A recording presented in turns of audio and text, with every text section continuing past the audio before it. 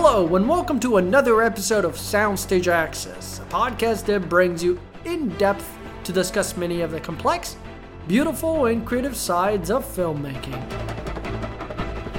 I'm your host, Brando Benetton, and my guest this week is Lorne Balfe, a British film composer whose credits include The Dark Knight, Bad Boys for Life, and the upcoming Marvel film Black Widow. Lorne called into the show while on a walk in London, and in our conversation we discussed a number of topics.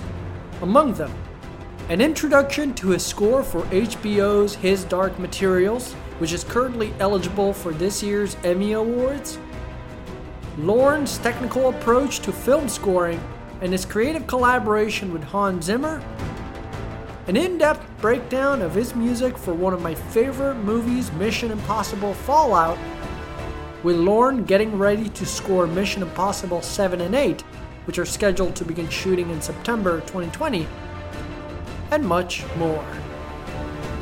If you'd like to hear new content, you might want to hit that subscribe button to find all previous episodes from Soundstage Access. But now, without further ado, let's go to our conversation.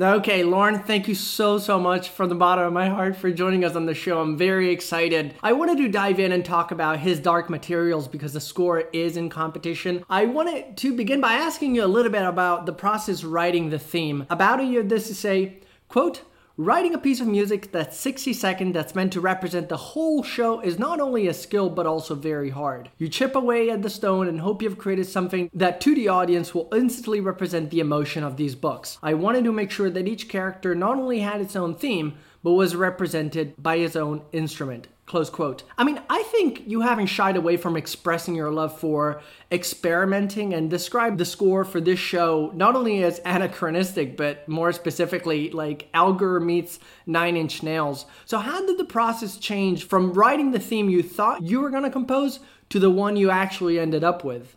Well, firstly, I can't get over how I excelled in that quote. It is just so... I'm amazed with how articulate I was. I wish that there is a formula to these things. If there was, everybody would be doing it. So it wouldn't be good for me. But I think the problem is that the Dark Materials theme was not the original idea. What we end up listening to wasn't the original idea. Weirdly enough, I knew that theme was going to be the hardest task. So I left it to the end. So I was already writing the show. And I think I was more than halfway through the show. And the pressure of being asked to present this theme was slowly weighing on my shoulders. And I couldn't figure out, in my head, I thought, okay, it's got to relate thematically to what I have done in the show. So the melodies the DNA were connecting to all of our characters somehow in the original theme that I had written. And then I knew that I wanted to present to everybody a couple of options. I'm an options guy when it comes to music, which some people think doesn't show commitment, but I just think that there is always two ways to look at something. I had two ideas, and then all of a sudden, I just thought, wouldn't it be interesting just to start from scratch and write a piece of music that didn't necessarily have any DNA connected to the rest of the show, because I could come back and fix that. I could go back and put this theme into the show and use it as a musical narrative. So the third idea, which ended up being what we've got at the moment, was just something which I thought about that was the bigger story. And I think I was going down a rabbit hole, which was wrong with trying to look at it character-based. That was where I was hitting a wall. And when it comes to TV, you need something that grabs your attention immediately. Draws you in if you're in another room. You never plan to try to kind of write a cat. It's a difficult task. You don't sit down and say, right, I'm going to write a catchy tune. I think it's like sitting down and saying, I'm going to write a number one hit. I don't think you do that, because as soon as you do, it doesn't work. But I wanted to try to get something that was DNA-wise not connected to any of the characters. And it was a gamble. It didn't connect to anything that I had written so far, but I presented it. And there are two other options. And that was the one that excited everybody, thankfully. that meant then going back into all the prior episodes and slowly threading this theme in it. Our theme was now telling us what the bigger picture of Lyra's journey is and of the books. There doesn't need to be a plan when it comes to composing. That's what makes it enjoyable and exciting, is that a new discovery can educate you to the rest of your school.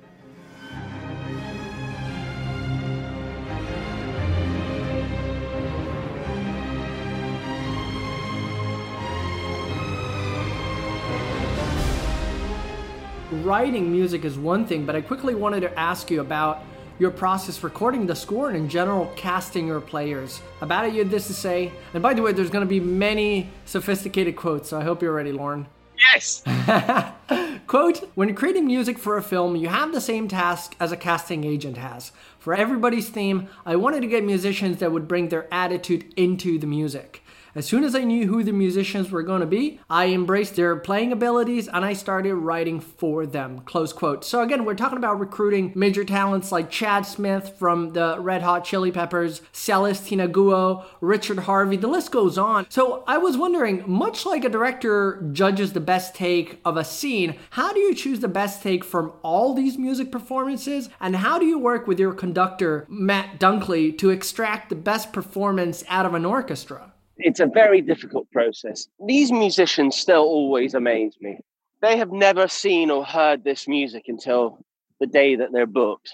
And they play it immediately without any mistakes. And all of a sudden bring these characters alive, which is just truly breathtaking to be able to sight read.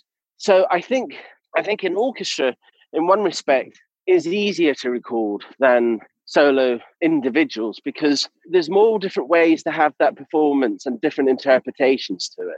With Chad, for example, Chad, in my opinion, is one of the, if not the best drummer in the world. He's musical. I know that's a weird thing to say about drummers, but sometimes drummers have different roles. And the way he performs, to me, just complements the melodies and the actual songs that he works to. So he brings a lot of ideas to the table. And the main thing with Colter, especially, I knew when writing it, I was thinking of him because her theme was rhythm-based and a march. And I knew from day one, even before I asked him, I was thinking of writing that music for him. So I think that 2-minute piece of music will still take 5-6 hours to record, because you have to allow the musicians to experiment, bring to the table their ideas. And with an orchestra, it's slightly different because there's so many of them. It can turn into anarchy if everybody's got a different idea. So with an orchestra, you have to be a tiny bit more disciplined to following what is on the page. But different orchestras around the world play differently. They bring a different attitude to that music. And I think with Matt, his background, actually he's a composer also, as well as a conductor. So he understands what we're trying to do, as in the composer. And also he understands film music. And I think, to me, I wanted to make this show as grand, but also as intimate as possible. And we've worked together on many films, and he understands this kind of the sound that I was trying to go for. And I wanted to bring it to a different level that you don't normally hear on TV. And that's part of him actually bringing his experience to the actual performances.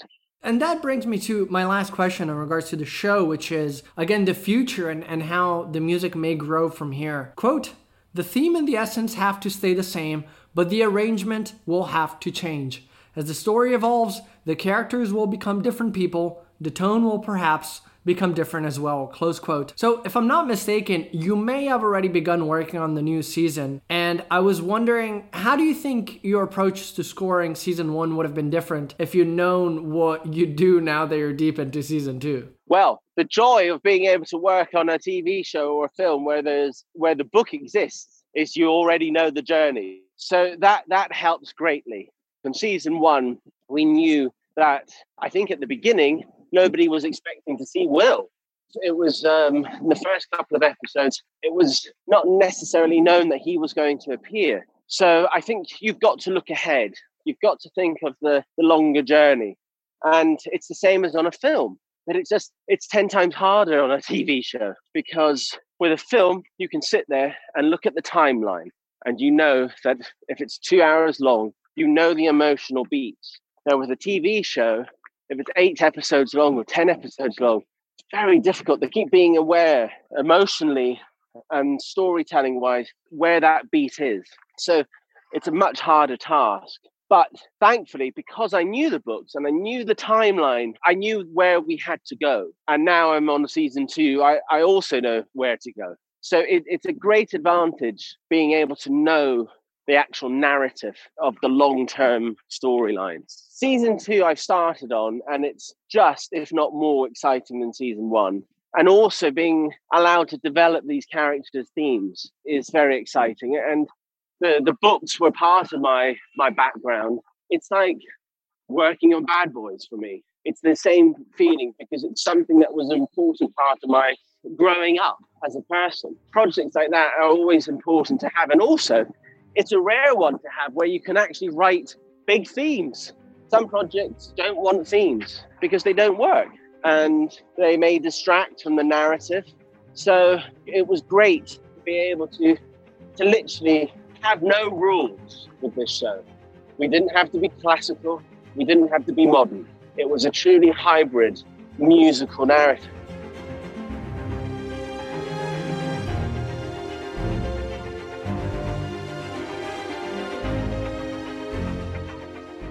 Before I dive into Mission, I wanted to ask you a little bit about your collaboration with Hans Zimmer, because what fascinates me is the idea of a collaboration where you're, quote, in the back of the curtains, working with him as early as 2005 for Batman Begins.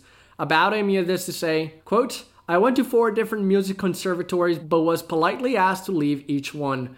Hans gave me my training and always talks about the story and the characters rather than discussing the music, which is why, perhaps, his scores stand alone even without the visuals," close quote. You know, a moment ago you mentioned the fact that sometimes there is a resistance to melody, and here's a guy who fully embraces that. So, I don't know, I was wondering in what way you think your dialogue with Hans differs, and if you could talk about the experience of being part of a larger writing group, you know, how that informs your guys' creativity. Okay, so first part, I don't think that there is a curtain. I've never been aware of the curtain. When working for Hans, when you're in that environment, you will sit up front and be part of the actual dialogue and be part of the team.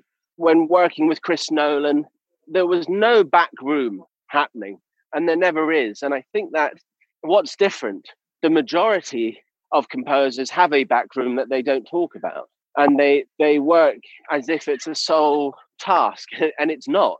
What Hans has done and created has been the ability for it to be open. And I think it's obvious when you look at, you know, people get credited for writing music on his projects. The majority of composers do not have that. And I think it's interesting because I think now, especially now, more people kind of talk about this. It sounds like the Wizard of Oz sometimes, but it's really not. The fact is that, you know, when people say, well, Hans doesn't write his music, it's you've got to look at the fact that every year since, I don't know, 30 years ago, for the last 30 years, Hans has contributed to film and written music that is still influential and still memorable. And it doesn't matter who's working for him. He's still generating music that is profound. It's part of cinema as well as our listening experience. You turn on a TV and commercials still have True Romance. Temp Tracks are still using Inception. He's one of the most influential filmmakers. And I think that's the most important thing, is that he sees himself as a filmmaker first and as a composer second.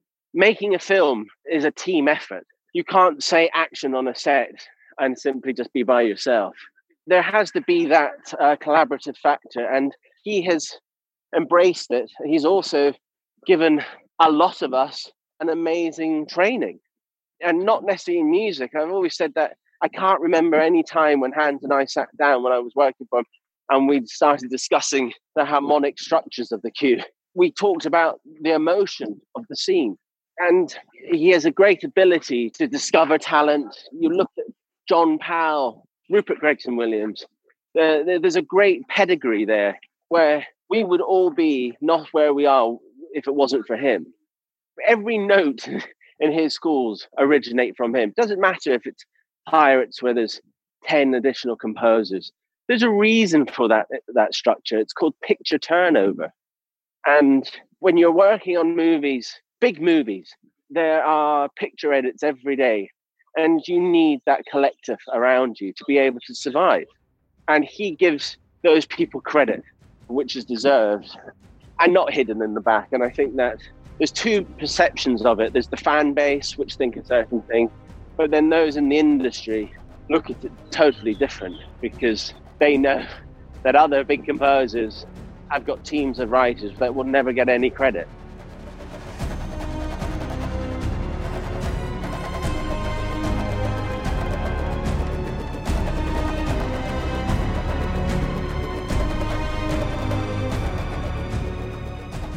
I wanted to devolve a healthy chunk of our conversation to one of my favorite movies of all time, which is Mission Impossible Fallout. You may or may not know, I'm from Italy, and my heart was broken when you guys stepped away in February. I was banging my head against the wall. So was all of ours. I was meant to be over there. It sounds like you guys may be coming back, so I think everybody's very excited. But allow me to take things from the beginning and talk about your process of exploration and the freedom of not having to write to picture. Quote, "Before even getting the job, I started writing. I locked myself in a studio for 2-3 weeks to write freely and discover the untapped musical possibility for Fallout. Writing suites after my conversations with Chris being Chris McQuarrie, the director, Eddie Hamilton, who's the editor, and Chris began using the music and scenes, so in a way we created our own temp," close quote. So I love the idea of you writing for Chris the equivalent of a musical letter to pitch him your emotional response to his ideas regarding Ethan's journey. And I was wondering, what do you think creating suites pre-filming offered you on a creative and emotional level that cutting to picture right away simply couldn't? No rules. Yeah. I think the whole point is that there's a big hatred for temp music, but you have to remove the melodies of what is contained in temp music and look at the structure and what it's trying to do, because some editors like working to that and some don't. And I think that we were able, with Chris, he was able to describe a scene or an emotion and ask for a piece of music that musically described what he was trying to portray emotionally. And I think that sometimes it works and sometimes it doesn't. I think there was probably hours worth of experimentation, but I think it gives you a great luxury to not feel the panic in knowing that you've got to write a 6-minute action cue by tomorrow. It takes away that stress and lets you focus on the task in hand, which is writing a piece of music. You're writing it with a narrative in mind. And I think it was the same with Dark Materials, with the characters. I'd seen some of the footage, but I'd seen footage of all of the characters because you don't normally film in order. And that's why my stepping stone was to write all the characters' themes and present it to everybody. And that's what the first album was. There's 2 albums for Dark Materials, and the first one is called The Anthology of Dark Materials. And that was my notebook.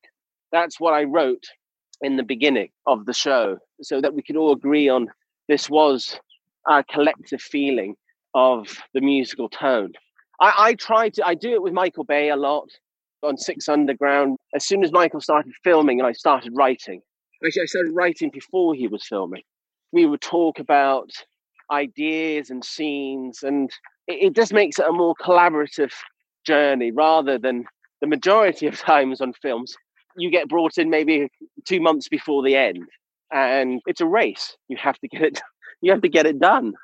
Unfortunately, it reduces the true artistic adventure that you should be able to have. But no, on Mission 7 and 8, the first conversation I had with Chris, I've already started working on ideas. Look, I've said it before. This film and the journey of Ethan Hunt has been part of my ethos in life. It is my filmography. I've loved all the movies and I've loved all the soundtracks. And now to be able to be part of that family is a dream come true. When you're given the ability to work with such a famous theme that Lalo's written, it's part of folklore. People use that piece of music well outside the film. And it still amazes me how there are still so many different ways that we could be using that one theme and the plot theme. I don't normally do it, but I do love watching Fallout. Very rarely do you get movies that have got amazing action and great storytelling and heart. Yeah, it's very unique. And Chris is just an amazing storyteller, and it's just a privilege. Look, I keep learning from them, and I think that's the most important thing as a composer. I think the day you stop learning and discovering a new, oh, that's an interesting way, is the day you should quit. I think Chris and Tom and Eddie, it's amazing being around them as filmmakers because they push you as a composer to try harder.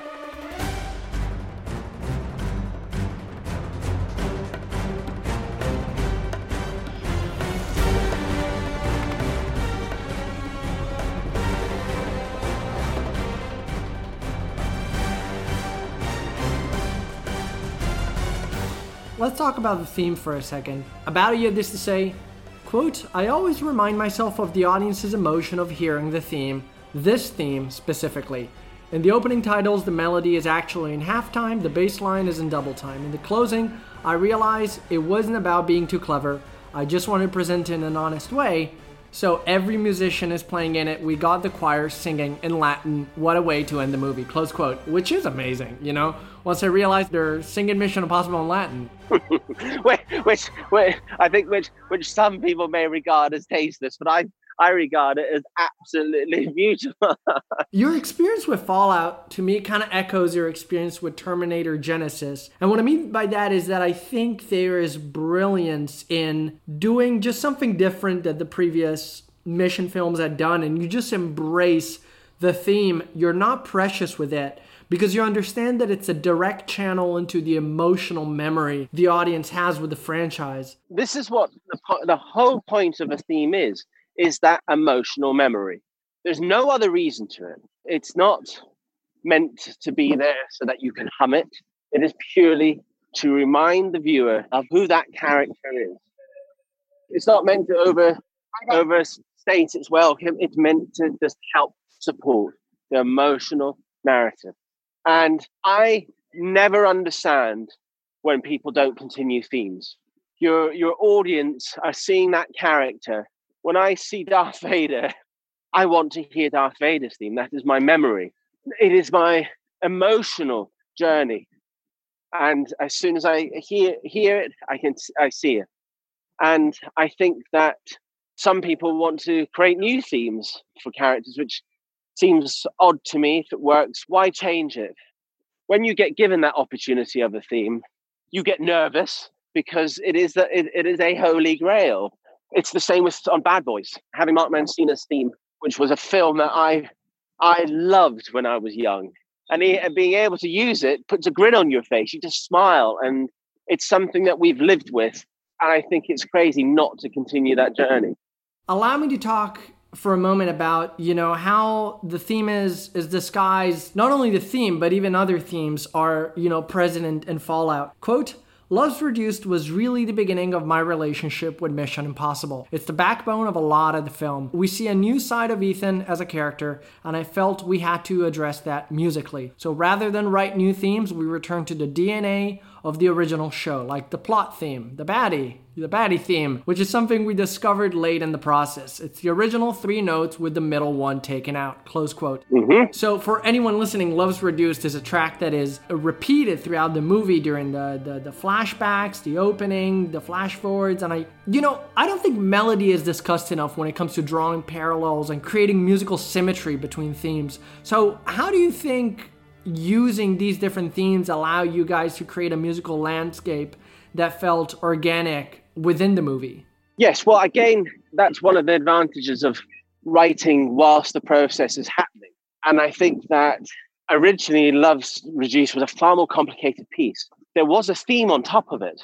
And when Chris heard it, he was trying it to picture and he'd give me a request, and it'd say, can we remove the theme? Can we make it more simplistic? And that is why it's called Reduced.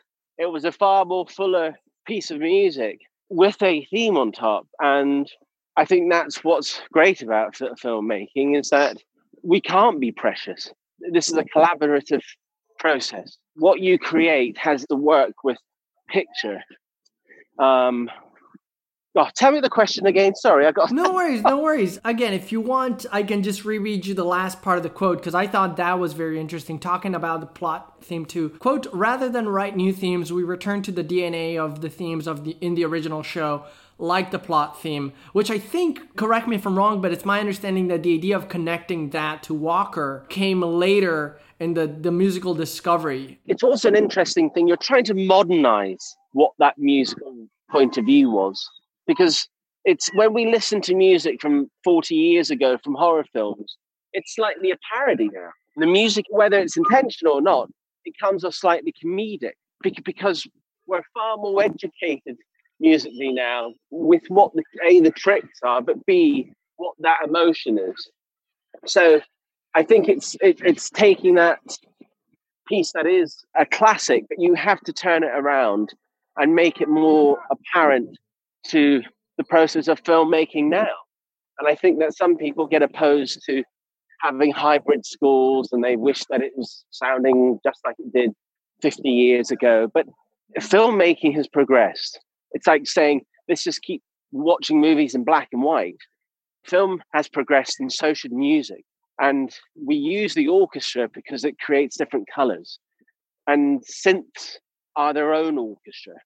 They create their own colors and timbres to the score. So I think it all kind of really does come to not being worried about rules and simply following the path that the film is wanting you to take.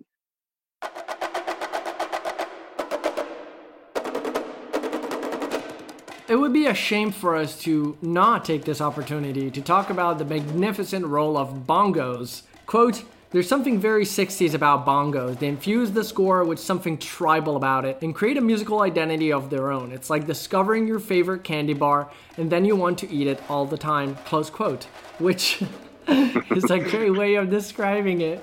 So you have 12 drummers playing bongos with hands, drumsticks, or bamboo sticks.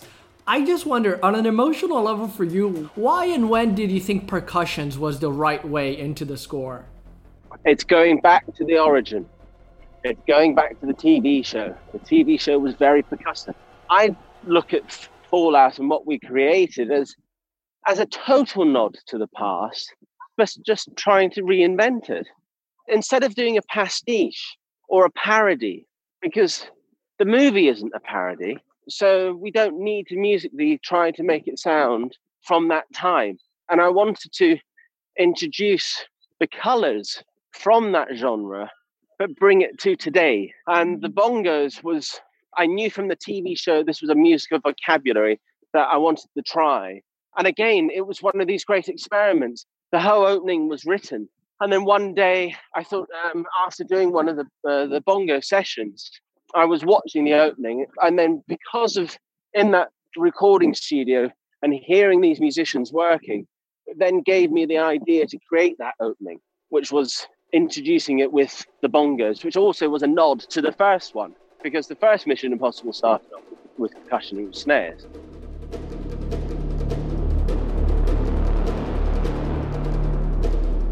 Yeah, and it's trying to embrace the past without it becoming parody, which I wanted to try to do.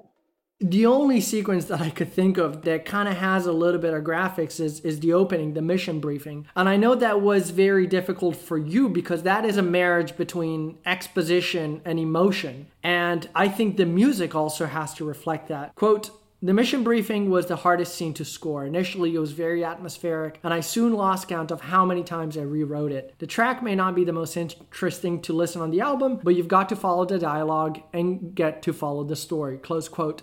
So the opening 10 minutes of a movie set the tone emotionally, for what the musical language of the entire film is going to be like. So I know Chris McQuarrie is doing the final voice. He's the one, reading the mission briefing, but other people... Which I still don't understand. I think about that all the time, and I still can't believe it's him.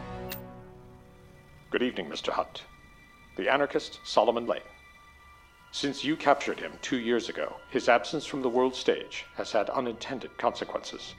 His syndicate of rogue covert operatives continues to wreak havoc around the globe. The CIA's Special Activities Division has relentlessly hunted Lane's elite network of hostiles, but many remain unknown and at large. The remnants of this extremist splinter cell refer to themselves as the Apostles. Your mission, should you choose to accept it, is to prevent the Apostles from acquiring plutonium using any means at your disposal. If you or any members of your IMF team are caught or killed, the Secretary will disavow any knowledge of your actions. Good luck, Ethan. This message will self-destruct in 5 seconds. I can think of the graphics and McHugh's voice impacting the flavor of your music. So I was wondering, I'll ask you about test screenings in general in a second, but what was the most surprising thing about auditioning those first 10 minutes and having to rework them? I think the mission briefing is still one of the hardest cues I've ever written. But where we ended up, I truly did write with Chris. It was a very difficult scene because you're being given a lot of information. You're wanting to have propulsion, but not distract. I've lost count how many times we wrote it, and it just, for some reason, it wouldn't work. And then finally, everything connected. It's the same as the opening. The opening we didn't really discover until very near the end.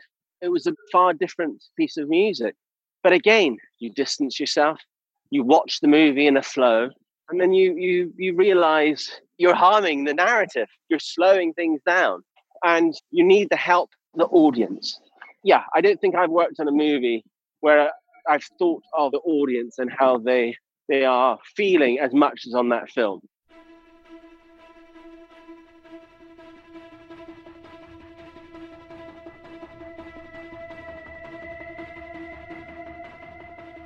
Allow me to ask you about my favorite track on the album, which is The Exchange. About that one, you had this to say, quote, "The 5/4 rhythm is so symbolic to Mission Impossible. Take the actual pattern of the original MI theme in 5/4 time and erase the notes and turn it into halftime. For the extraction sequence, Chris and Eddie edited picture to the music. After working on this film, I don't think I'll be able to write in 5/4 again." Close quote. So I wonder. Actually, unfortunately, I just did yesterday or something. Aha! You got over the PTSD of 5/4. I'm glad. I mean, it's my understanding that the track was shorter and they loved it so much they kind of expanded it. How does tempo and rhythm, specifically with this, impact your creativity when it comes to designing melody? The funny way I look at it is that piece has existed for 60 years.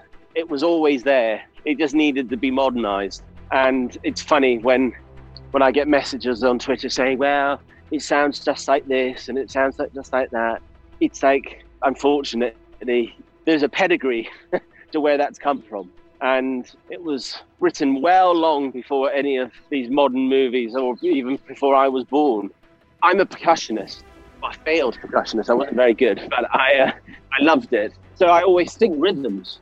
Rhythms are what I always loved. I enjoy rhythms more than melodies, ironically. So I think that piece, The Exchange, Lalo wrote that. It just needed to be brought into a modern day point of view and polished. He was ahead of his time. But then it worked so far, the picture, but then it had to get rewritten in the end. It became too monotonous. But it was a good starting block, really, for my relationship with Eddie, Chris, and Tom, because I think that was the piece that and Love's Reduced were the pieces that they had experimented with. This was a big leap for me, this movie, and there was many other far more experienced composers that could have been doing this movie. My goodness, you look at the pedigree of Danny Elfman, Hans, Michael, Joe, just great, amazing composers. So it's very intimidating. And Love's Reduced and Exchange, I think, was the piece that helped me get the film.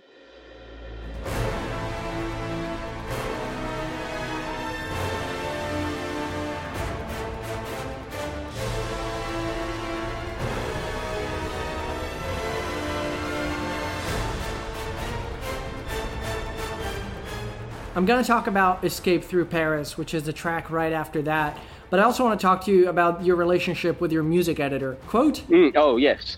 action scenes are always the hardest to write. You gotta choose your hit points. You don't want to be remarking with music while you're already seeing visually. This is where, as a composer, your best friend is the music editor. Music can sometimes enhance an action scenes, but other times compromise, making it feel realistic. Close quote. So could you talk about Cecile, who's your music editor, and how do you collaborate with her on a sequence-to-sequence basis? Cecile is a force of nature. There's not enough positive adjectives that one can use to describe her in a professional manner, but also in a personal manner. For us, she has a great relationship with Chris and Eddie and with me, and is able to communicate in two different sets of dialogue. The way that you would speak to a composer is going to be different than you speak to a director. It's a different terminology. And she has this great ability to get into the mindset of the director and also the composer. And the reason I enjoy Fallout so much and watching it is because I am slightly more distant from it than most films, because a lot of the music would originate from Chris and Eddie temping it in certain scenes, and also Cecile working with different with the music and trying it up to picture and using it in a way that a composer wouldn't necessarily write the score to. So she's an integral part of the soundtrack and an integral part of the team to how we made that soundtrack, and also most of all, how we're going to make the next, because she to me created Fallout as the soundtrack just as equally as I did.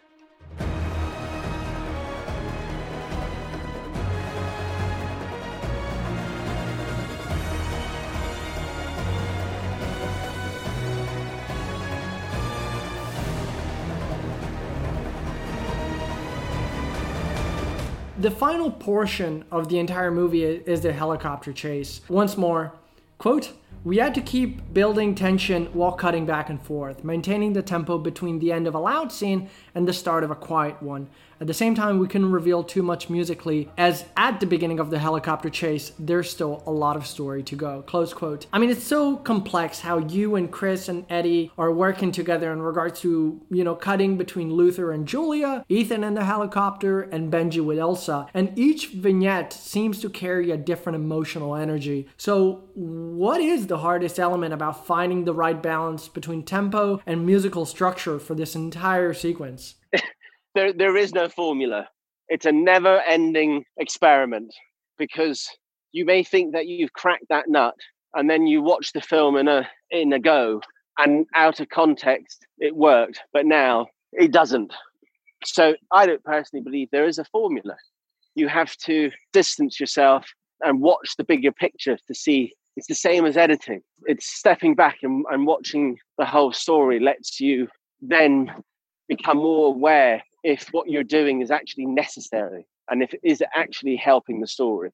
What you're touching on is interesting, because it's my understanding that you were sitting down every Sunday during production to try and study pacing issues or figure out if there wasn't enough melody. And just this idea of through post, allowing yourself to have perspective, number one. But this idea that to me emotionally, Lauren, what I think is unique about this franchise for you as a composer is that, opposed to other movies you might, have worked on that have a lot more CGI, and you're receiving footage where it's, a guy's running on a green screen following a tennis ball. Watching a movie where for the majority of things, the stunts, the action is 100% in camera must inspire you in ways that other projects may not. Oh, totally. You think about it constantly because you automatically can relate to the emotion of the actor, which makes your life so much easier. And it's very much like working on animation films. It's very difficult because what you're looking at doesn't exist. It's black and white drawings. So what you're missing is the emotion and the color. Look, the reason that we do this is because we love movies and we love storytelling. Working on Fallout and working with Tom and Chris, they think about the audience. A lot of filmmakers don't, but they think about the audience. Jerry Bruckheimer is the same as a filmmaker. He very much thinks of how the audience feel and what do the audience want. It's not coming from a selfish point of view. It's coming from a collective point of view. So when you're able to work on a project that has not got wall-to-wall CGI, you relate to it and you emotionally connect in a far closer and easier way. Since we are talking about the audience, my last question about Fallout is this concept that you guys, from my understanding, have 4 test screenings, and you wrote every cue yourself as opposed to using temp music. And, for anyone listening, what happens many times is that you edit a movie which is in progress, and then you borrow music from other films and you pop it in for a second just for these private screenings. And number one, it's a massive amount of work on you to make sure that every 2-3 weeks you're probably getting 0 sleep and allowing notes from one test screening to inform the next one. My final quote for today, quote, "The screenings taught us a lot about pacing. It was hard to figure out where to place the mission theme, and that evolved," close quote. So how did these final screenings subvert your expectations as filmmakers, and what did they teach you about yourself as a composer? What did they teach? I think what they teach you is that you must try harder. Sometimes it's interesting, test screening, especially with animation, they ask about the music, but that's mainly because of the use of songs. Normally in a test screening, when asked about the music, the audience gravitate to the songs, and that's what they remember. So I think as a composer, what you gain from it is as a filmmaker. And that's the important thing, because it's the same as when you write a lot of action music, and when you watch it in the film, you realize maybe sometimes less is more. You've got to work with sound effects, and you can't both win. So I think that the test screenings educate you more as a filmmaker and let you distance yourself and remind yourself that this is made for an audience. It's not made for a composer or fans of film music. It's made for a general audience. Lorne, thank you so much for joining us. It was amazing. I can't thank you enough for all of your time. And we wish you the very best with all of the upcoming projects, not only Mission, but also His Dark Materials. We're so excited for Emmy season and for season 2 coming up.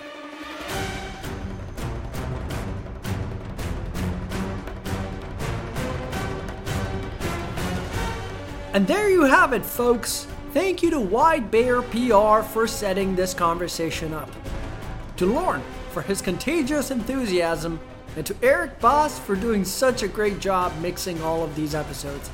We seriously couldn't do it without him, so thank you, Eric. If you enjoyed this program, please help us by taking a moment to follow or subscribe to the show wherever you get your podcasts. Send your favorite episode to a friend to help fellow movie lovers and new listeners find the show. I'm Brando Benetton, and you've been listening to Soundstage Access.